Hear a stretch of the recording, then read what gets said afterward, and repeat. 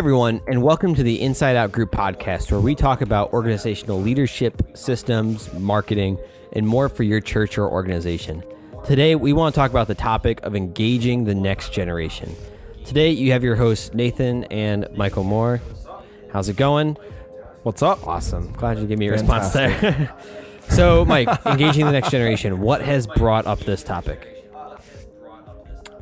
I think simply this has come up because I have talked with a lot of pastors, and I've seen a lot of pastors.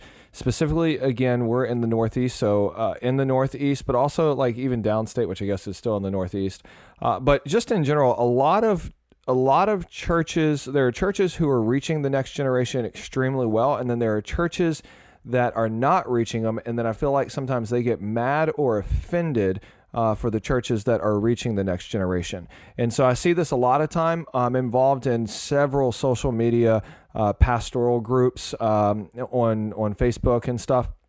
And I see this question come up a lot. What are you doing to reach millennials? What are you doing to reach teens and young adults? And then I even see comments like, we'll go here, but I see comments like, if you want to see the Spirit move at our church, come on down. There won't be anyone wearing skinny jeans and a hat and boots at our church. We let the Spirit of God free, which completely says we don't want to reach the next generation. Yep. We don't want to reach the people who ultimately need Christ. And so people are excommunicating the next generation. So I think that this is a topic that needs to be brought up, especially in our context, because we are in a city that the average age is 30 years old. And if we are not effectively reaching the next generation, who are we reaching? And ultimately, this is the future of the church, and the future of the church is now. So that's why this topic is coming up. Yeah, no, that's good. What are some of the problems that you see with churches wanting to start to engage the next generation? Yeah, so let me first and foremost, let me just read off some stats, and you can research these. But from 1992 to 2007, Pew Research says that the median age of a Protestant pastor increased, the median age, from 44 years old to 54 years old, meaning pastors and people in church leadership are getting older. So there's this huge disconnect with the younger generation. Only 1 in 7 pastors nowadays are under the age of 40. Half of the pastors who are currently serving as pastors are over the age of 55. And so that's a huge problem. Nothing against the older generation. Let me make that very, very clear. But there's this generational gap that is happening between millennials, and that is happening between the church leadership specifically. And then the other thing, and again, these are not my statistics, I'm getting these statistics, is that the communities that we live in are actually getting younger while our churches are getting older. And so they're saying that by 2025, more than 1 in 3 U.S. workers are actually going to be millennials. Right now, more than 1 in 3 U.S. workers are millennial, but by the year 2025, 1 out of 2 U.S. workers are going to be millennials or younger. And so what is happening that we see just from the Pew Research is that the church leadership is getting older, but the communities and the cities that we live in is actually getting younger, just as a median average with that. And so it's creating a problem if churches are not reaching the next generation. And so I think some of it stems from sometimes churches don't know how to reach the next generation. Sometimes I feel like there's also this entitlement. I've been here for 25 years. I deserve this role. I'm not going to pass this on. Whatever it may be, I feel like that there's this problem. There's this tension back and forth. And what's happening is you're seeing churches that are unwilling to make changes to be able to reach the next generation getting mad at other churches who are reaching the next generation. And then they say they're watering down the gospel, or they're preaching a hipster gospel or a social gospel or whatever else, which I don't believe sometimes is the case, but not all times it is the case. And so that's kind of some of the problems that I'm seeing. Also, there's just a huge disconnect. So do you think, that needs to be addressed? Kind of going off topic a little bit, do you think part of the reason that the age is going up, especially in the median age of pastors, because they're resistant to change, or because they've just, for now we have metric, but for a while they haven't been able to get new people or younger people in the door, so that's why they can't find anyone to replace them? Yeah, I think it stems down to. So I guess the question is it a change issue? Yeah, or a change, or is leadership it like issue? now we're seeing the side effects of not being able to get younger generations in the door, right? Like maybe this was a problem 10 years ago, but we didn't see the drastic income because exactly, yeah. We didn't see the data, and so I definitely think that could be the case. I think a lot of times that we have the mentality of what worked back then is what's going to work now. And we try to do what worked in the 80s or what worked in the 90s or what worked 7 years ago, and it doesn't work today in our society. So here's the thing.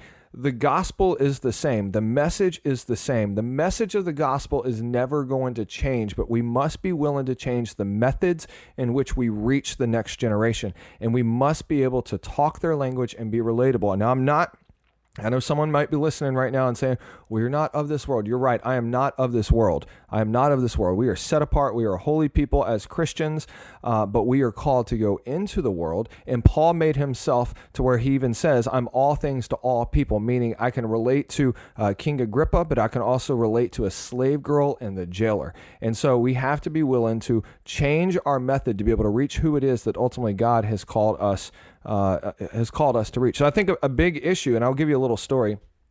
I think a big issue is churches don't want to change. And so I met with a local pastor earlier this year, and we had a good discussion, and he was talking to me about how his church was dying, that they were sitting on a buttload of money, but that they had their systems in place, but he was upset because they weren't getting the results of reaching new believers or reaching younger believers or younger people in general. And so we got into the dialogue and we got into the conversation, and I left there and I came back with kind of this plan, like, here's what we can do if we partner with you. This is what it will look like. And he came back and he said, well, we just need one person. We just need a resident revivalist to come in, and the Spirit of God is going to move and everyone's going to get saved. And then that's how our church is going to end up growing and functioning, and we're going to reach new people. To this day, which they've had multiple revivalists come in, they're still the same size. Their church is getting older. They're not reaching new people, and their church is dying. And I believe that this is actually the case for a lot of churches out there. And it's because he was unwilling to change his methods. I totally agree with his vision. Totally agreed with the gospel. Doctrinally, we agreed. But there's just this unwillingness to change the methods of reaching people, especially in the younger generation. So what are some of the ways that City Church has engaged the next generation? So I think this is, to be honest with you, it's kind of a little unfair to ask this, so I'll try to say this. We are a young church. We are a young church with young leaders. And so I'll start there. Whenever we started, I started the church whenever I was 25 years old. I was the youngest person on the team whenever we started. And by that, I mean like core leadership team. And so naturally, I was able to attract people that were within a 10-year plus or minus span of me. And so all the way up to 35 down to 15, which is exactly what happened.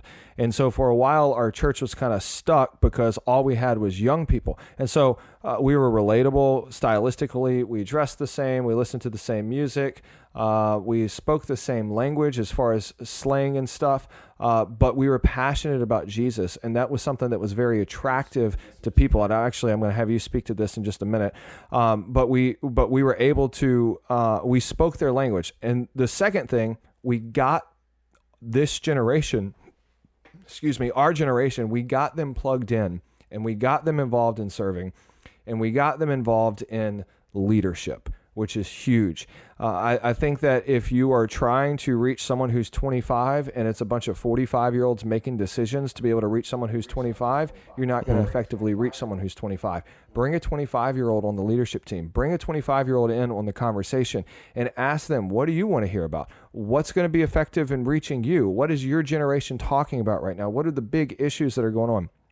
And then in leadership, give them the autonomy and the authority to be able to release them into leadership. And so a lot of times, and this is something that I do on my side time, like I'm not bashing other churches, but just hear me out. I'm going to be very blunt right here. I go on church websites, and one of the first things I look for is who's on their team.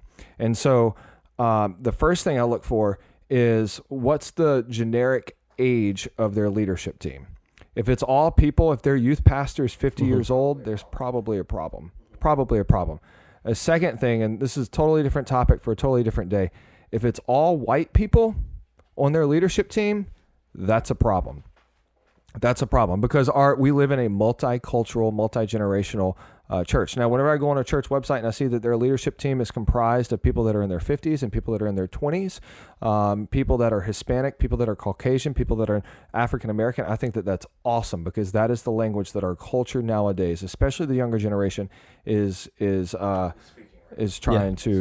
speaking right now. And so I hope I'm making sense with this. But let me ask you this, Nathan. Totally throwing you on the spot. All right. How old are you now? 12? 23. Yeah. Yeah, 12. Sure, we'll go 12. 12? Yeah. Okay, I'm joking. This is just a rolling joke that we have in case you guys don't know us, which everywhere. you probably don't. But so we just have this rolling joke. So Nathan, you are 12. It's fine, whatever. 20. Yeah. Legit. That was a legit accent. You're 23 years old. You started coming to the church when? 16. I was 16 because I was just about to get my license. You drove. Yep, and then you drove the that purple thing is turd. dragged the church equipment to hell and back. Yes, that thing was a beast. And it was a 1907 Plymouth Grand Voyager, purple sports edition, shag carpet, you name it. It was great. Minivan. Minivan. You got to make sure. Yeah. In case you don't know, minivan. So, but anyways, what led you to our church? It was definitely the culture, for sure. So it's almost like, as you said in the beginning, City Church was fitting that lifestyle of, kind of the same culture where same clothes, kind of had that whole vibe where everyone was young. And I was coming from a church at that point that was, as you talked about, everyone's older. No one on the leadership was below, I think, 40. Like, it was one of those churches. Nothing against them at the time. I learned a lot from it, but it's definitely, as I switched to that age, that's what was compelling, was coming from something that was old school to new. Yeah, and how long until we started putting you into high capacity volunteer? What would you classify roles? as high class? Until you had a voice with the people who were leading the church. We'll say that. I guess it's grown more and more, but I was on the worship team within the first 3-4 months or so, and then after that, I kind of took more of a voice when we had the whole building change issue, just because I don't want to say a resource at that point, but I used to work with a bunch of churches in the downtown Albany area, so that's how we got a bunch of buildings last minute. And so Nathan came in. Nathan has I'm going to brag on you for a minute. He has a heart to serve. He was a young guy. He had limited resources, but he had unlimited time. And so he jumped in areas that he was passionate about. We let him run with it. We let him tell us whenever we were wrong. I remember you rebuilt our website a few years ago, and I said, "This looks horrible," and you said, "Michael, this is what's in now." And I'm like, "No, it's not." And you pulled up 3 or 4 other websites, and basically you verbally slapped me in the face. I do remember it now that you're saying it. Do you remember this for a moment? And so I was like, all right, if that's what's in style, and now that's all what the website looks like, because we've redone it a couple times, but it's still the same thing. Yep. Yeah, and so that was prime opportunity where someone who is 10 plus years younger than me, or however younger you are than me, 10 years younger than me. Oh my gosh, I'm old. 10 years younger than me was able to give me an opinion based upon his generation, which ultimately his generation is going to be the future, or is the church right now. And so we tweak things to be able to fit what it was that would be attractive to them. But with that said, we did not water down the gospel. And so I want to make this very clear. I think a lot of times I just have one quick thing just to prove that's not watered down the gospel. So you know more about the church that I came from before, and maybe we'll talk about it later at some point, but it was, a very old school church. But I used to be on missions teams, you name it, where it was prophetic gatherings, everything else. So in terms of, even going to a Christian school, in terms of knowing the gospel, and even sitting in with people who are, because my grandparents owned the church, sitting around with people who are 60 years old talking theology and stuff was nothing that was new. You know what I mean? So it was almost like, you know me, if I heard a watered down gospel, I'd be bored out of my mind. You know what I mean? And I want to hit on one other point too that you mentioned that I think is awesome is when I first started going to church, obviously things changed. I've gone through college, I have a job, I'm married, all that other stuff. But at the age of 16, when I was there helping stuff out, unlimited time. You know what I mean? I mean, you can think about my brother right now. A couple other people who are starting to get serving in the church are at that age where, you can listen to them ideas, but the huge benefit is they have that heart and they have unlimited time. I mean, I don't want to say high school is a joke, but they have that time where if they're dedicated to the church, you can totally use them as a resource. Yeah, and I don't want to say free labor, because ultimately there should be a form of discipleship taking place. You should be pouring into them. You should be mentoring them. You should be challenging them. You should be calling them out whenever there's character issues and stuff like that. But that is a prime example of hey, I've got all this time. I even think about Josh and Shannon. Josh is a little bit older, but Shannon is roughly your age, maybe a year older.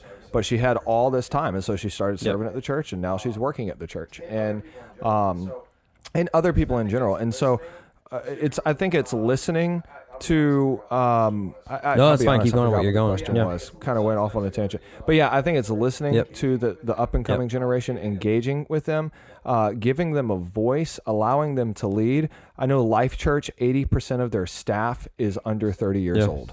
80% of their staff is under 30. And the reason that they do that is because they have more time. They don't have families. They have, they're more passionate. They're fresh. They're energetic about the gospel, and they know how to speak the language of the culture that we live in today. And so I think that if you do not engage or tap in, and you're not willing to change your methods to be able to reach the younger generation, I do believe that you're missing out. That's great. So how can a church is listening change the culture to reach more millennials? All right, so I want to actually use a gentleman I've known for, I calculated this the other day, that's 22 one less than I'm years. old. We just discussed that, yeah. I know. I was talking with a friend of mine, and he's like, dude, your friendship with this person is like legal age right now of drinking. I'm like, oh my gosh. And so one of my best friends, David Lilly, his dad, who actually was my pastor for a while, kind of growing up, his dad is 64 years old, and he has got a church in, I think it's Ragley, Louisiana, it's so Ragley, Louisiana, and in his church, it is thriving with young people.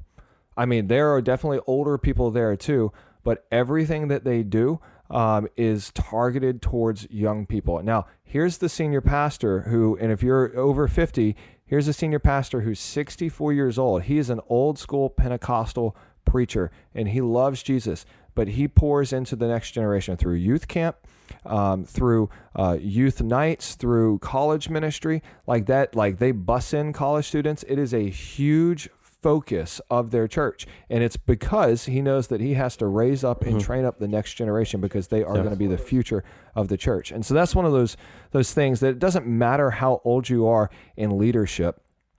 I really think it is, I'll say for me, the men that have poured into my life and who have pastored me and fathered me are 20 plus years older than me. And it's because they actually spent time to invest into me whenever I was 16, 17, 18, 19 years old. And because of that, I am where I am today.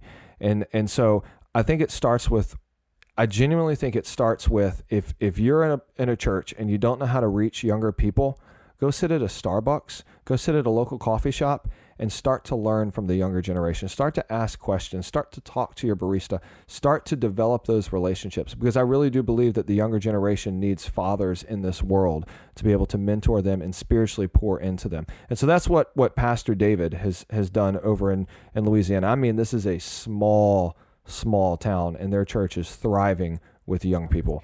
Like, a couple hundred people small. And so I think that is one way. The other is listening. If you have a few young people in your church, bring them into some meetings. Ask them what kind of worship music they like, what stylistically they like. I was at an event not too long ago, and I heard a worship song, and the event was kind of marketed towards the next generation. And I heard a worship song from whenever I was like 8 years old being played. Now, it's probably new to them, but in my mind, I was like, seriously right now? And I don't, look, it was a great song, and God met me, and God did some great stuff during that song. But find out what is in style with music. Find out what's in style graphically. Find out what's in style culturally, and start to ask the questions. Literally just start to pull these people into the community and say, what is it that you guys like? What can we do differently as a church? What do you think will bring your friends in more? What serving opportunities can we do? And so I really think it is just opening the millennials and Generation Z and give them a voice in your church community and give them an opportunity to be able to get I think that's involved. Great. And David is a great example, his dad. Yeah.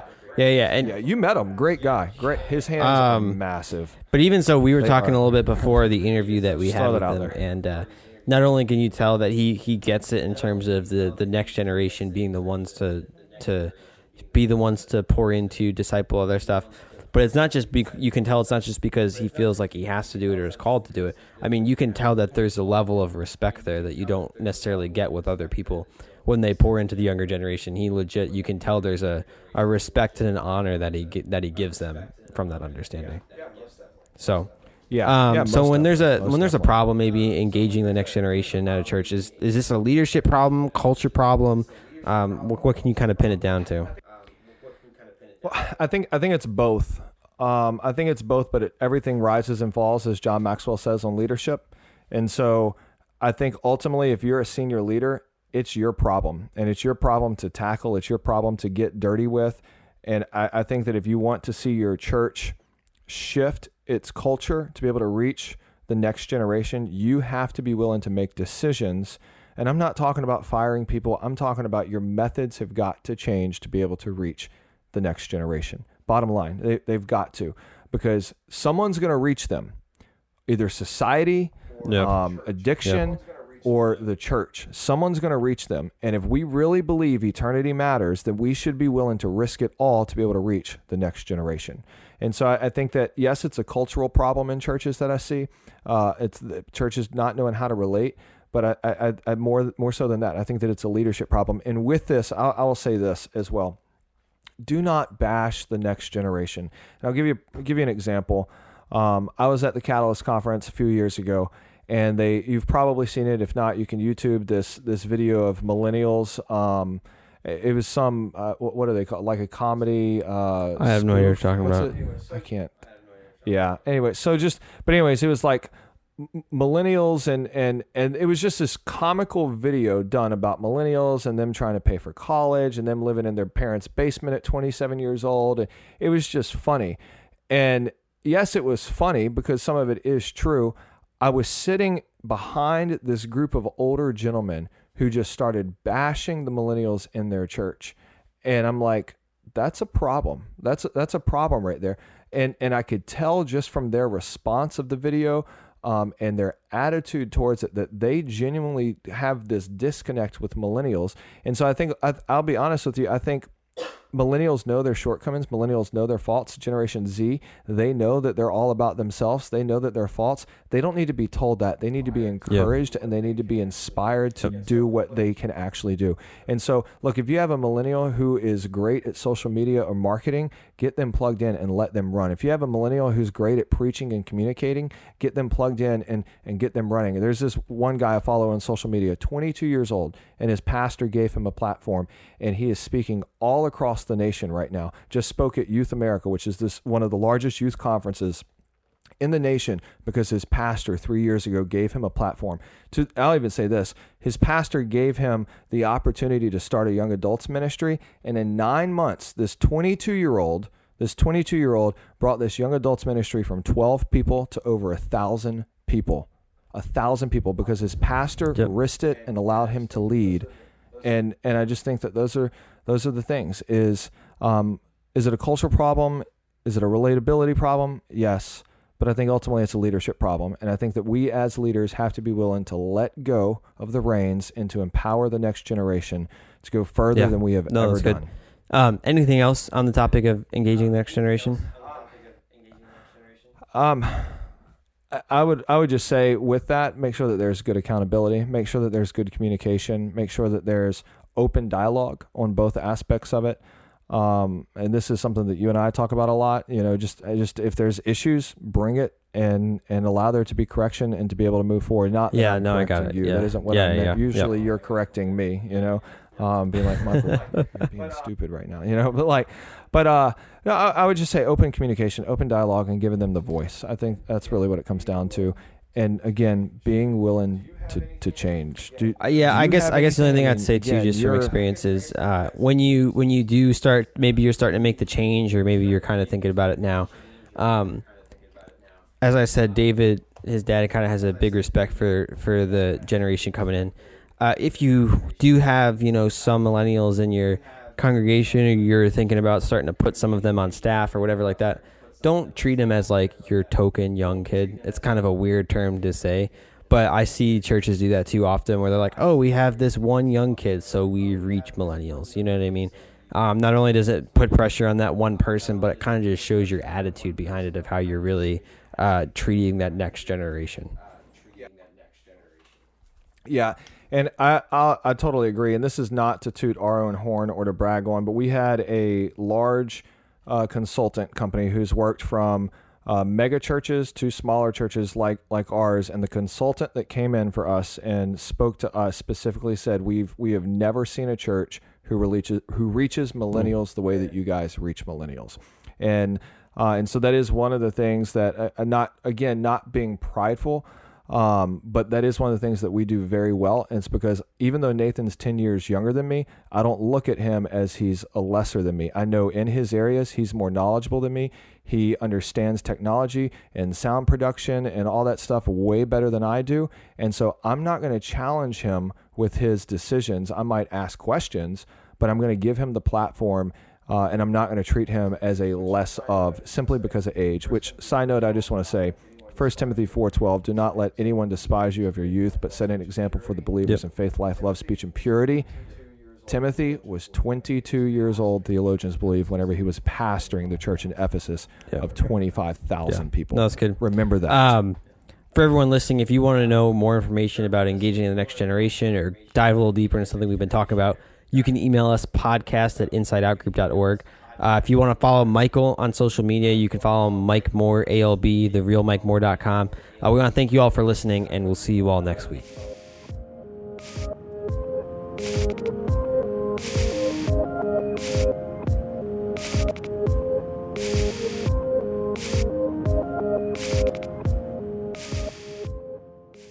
Hey guys, we just want to remind you about the night of worship that is happening October 12th at 7 p.m.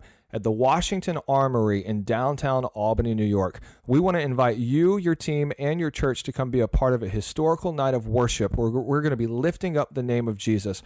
On top of that, we want to honor pastors and worship leaders and give back to our community.